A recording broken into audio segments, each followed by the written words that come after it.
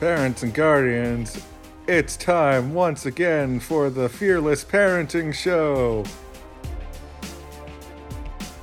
Well, welcome to another episode of Fearlessly Parenting.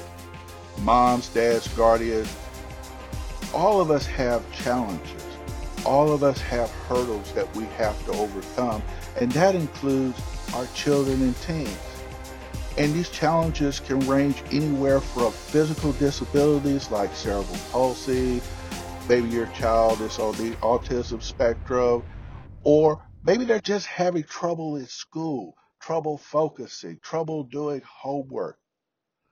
The bottom line is all of our children and teens have hurdles that they have to overcome, and we as parents, we want to help our children overcome those. And sometimes it can be a real challenge. Well, I want to tell you, I'm here today with a gentleman that's going to give you a hope. Someone that's going to be that light in the dark tunnel. His name is Trent McIntyre. Trent overcame cerebral palsy to become an athlete.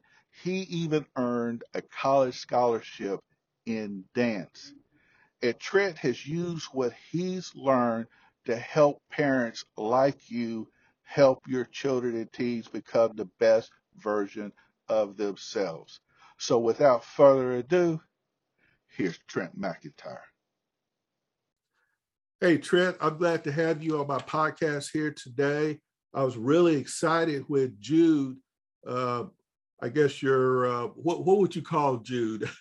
He's you would call him an agent. He's my agent. Well, Jude was very nice. I got a very nice email on you. He sent me a lot of good information on you. So tell Jude I appreciate that. Will do. He said he thought that you would make a great guest. And I looked at your suggested topics and I said, hey, I need to have Trent on my podcast for my moms and dads and guardians out there. But Trent, I'd like for you to start off and tell my audience your story. Sure. Well, thanks for having me, Stan. I appreciate the platform and the ability to share and hopefully help your audience. My story became my life's work, became my career, not by plan, just by happen. And, my whole life from when I can, as far back as I can remember, I've always been athletic. I've always had a certain athletic ability, but I was always really tight and stiff and had a lot of discomfort and pain.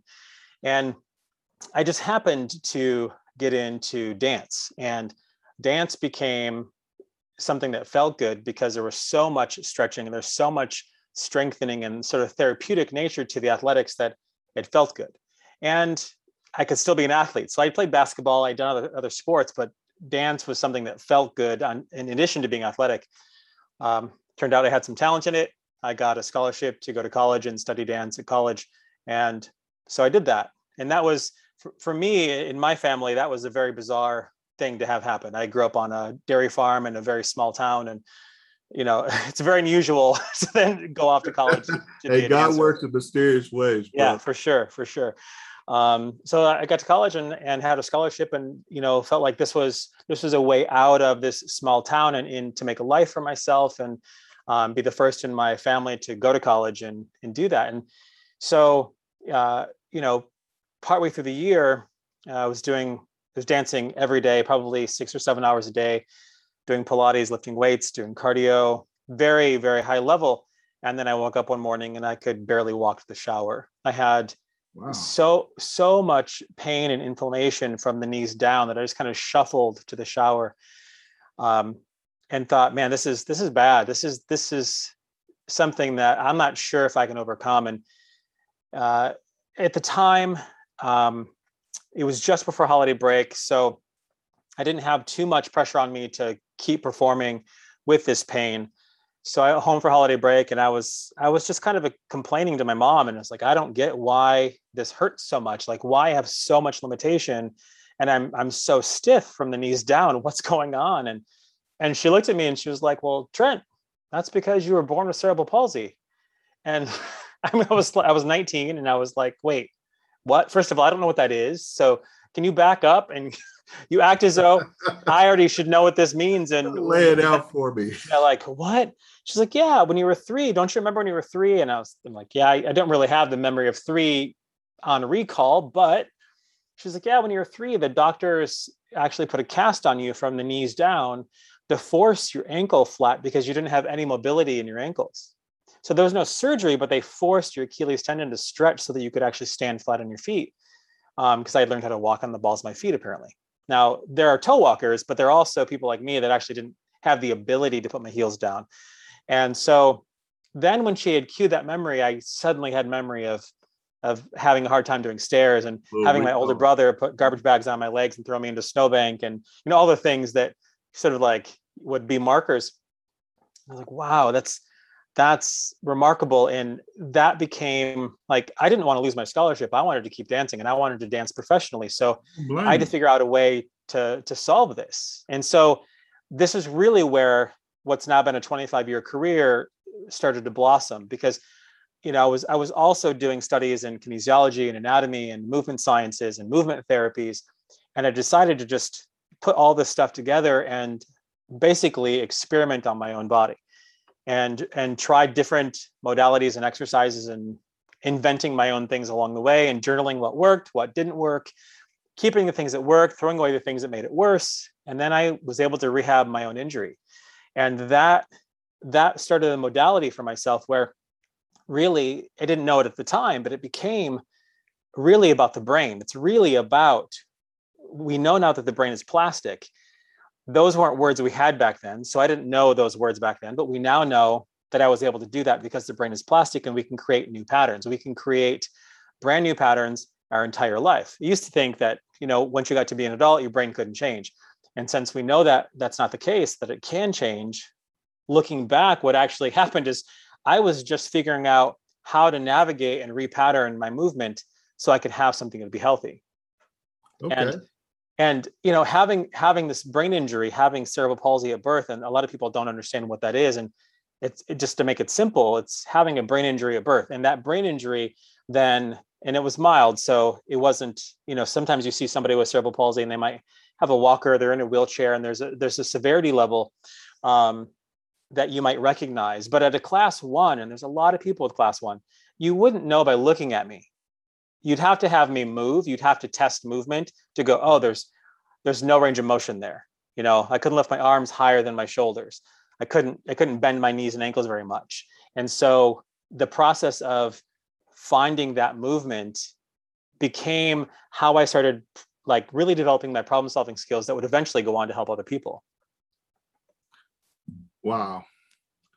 It sounds like this really got you motivated to think outside the box, because either you had to just stay in that comfort zone. Okay, this is what I know.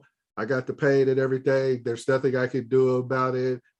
I like the fact that you stepped outside your comfort zone. But one of the things I really caught is that you were journaling things. Yeah. You were writing things down so that you could go back and reflect on what was working and not working. And I try to encourage my moms and dads to do the same thing for themselves, do it for their kids, because their kids can come later on down the line and go, well, I don't think that I have any talents. I don't think I have any skills. But if you journal, you would have recorded the various different wins that they had, so you can show them that those limiting beliefs that they're having, they're just not true. You are capable. So you took this and tell me how you applied it in college. I mean, when did things start to change and turn around for you? And, what happened to cause this change? Well, it was really the motivation of I'm only going to be successful at college. I'm not leaving. I'm not changing my program. I am going to be successful here. And this is my ticket. I mean, that was really it. It was like, this is my ticket out of here. And when I was a kid, I'd watch airplanes fly over my house. And I would say to myself, like, one day I'm going to be on that plane and I'm going to see the world.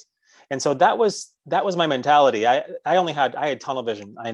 and blinders on. I'm going in one direction, and it's going to work, and I'm going to be successful. I think that was the energy behind it, because it certainly, I didn't have any experience doing this. It wasn't like, oh yeah, I'm going to employ my problem solving techniques that I've been polishing for 20 years. No, it was just like, okay, well, I'll just do what makes sense to me and what comes naturally. And being at a university where there's the facilities, I could take advantage of all of our facilities and my professors, and tap into their experience and knowledge to pull everything together for myself.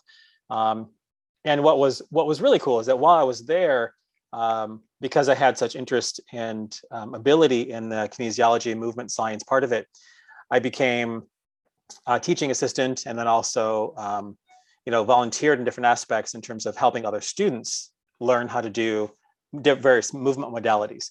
And so I was able to then take what had worked for me and start with some students as guinea pigs and start teaching right away. I think that is really where I could, transition from it just being for me to how do I communicate this to other people. When I got out of college, and dancers don't make a lot of money, I had to make a living, so I decided to teach this privately with clients one-on-one, and that's where I started to get real people off the street that had, joint replacements and spine issues and arthritis and osteoporosis and Parkinson's and MS, all these conditions, and kids that had movement limitations that I could relate to. And really, I was just saying, will these techniques in repatterning the brain help other people? I don't know, because I didn't have the language. And then after a couple of years of teaching, books started coming out about the brain. The brain is plastic. And I thought, well, I should read these books. This is probably good information for me to have. And as I'm reading them, and it's talking about patterning of the brain and how it works, I was like, wow, this is what I do. I never had the language. I didn't have the vocabulary to tell you about it, because I didn't realize what it was that I was really doing with that repatterning. And so I like that. If you don't mind, let me segue off of that to my parents, because I can see parents out there who might have children who have mobility problems, school problems, whatever problems that they might have. And they're saying, I got the situation with my child and I just don't know what to do.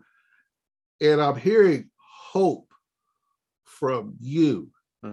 So coming from the vantage point of hope and knowledge,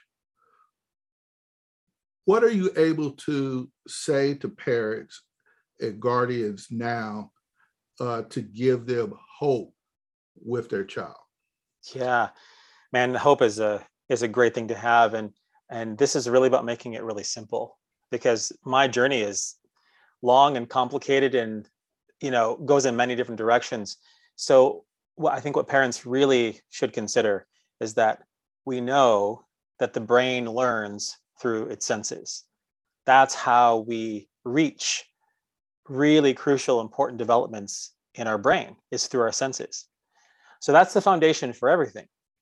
And so when you're looking for solutions for your tough situation, whether it's homework or it's a movement capability or it's regulation, it's focus, it's attitude, whatever it is, that solution is in the senses and lives in how that development happens. And that can be a leap for some people. They're like, I don't understand. What's he talking about? It's in the senses, right? And I'll tell you, the way to look at this is that our brain takes in information from our senses, processes it, decides what to do about it, and then we act on it. So it's a cycle that we're sensing, we're deciding, we're acting over and over again. And that cycle is happening all the time in our brain. And the magic recipe here that's really simple is that knowing that your brain listens to your eyes the most. The eyes have priority. So, for me, that's why I develop games around eye tracking and, movement. So your body is moving with your eyes and your head moving, because you're going to get better information to the brain because of your eyes. And, if you look at, let's just look at a parent, maybe their kids are struggling with homework. Okay. I had a mom call me, lives in Chicago. never met her. A friend had given her one of my brain speed balls that I developed. And so she was going to use it for herself. And she brought it home and she put it on the counter, and her 13-year-old daughter found it and started playing a game against the wall and kind of making up her own games and calling out the letters and numbers. And she said, for the first time in her life, she could sit and do homework at 13. And it just changed the dynamics of the house. And I still get goosebumps when I tell the story, because I know the disruption that can come into a family's house. It's coming to my own house. When your kids are struggling with something, especially homework that's every day and it's relentless and it's always there, and it's the temperature of the room, you know? It doesn't go away. Yeah. When that can be resolved, that's really powerful. And so again, just to loop it back to making this really simple and really easy, because oftentimes when we're looking at solving these big problems, it feels like it's a very complicated and severe solution, when it can be as simple as looking at how strong and flexible and coordinated your eyes are. Just like we'd look at the rest of our body. We want our rest of our physical self to be strong and flexible and coordinated. But when the eyes are not strong, when they're weak, when they don't coordinate together, when they don't have endurance, then as a result, we can't focus. Our mood shifts. We can't regulate ourselves.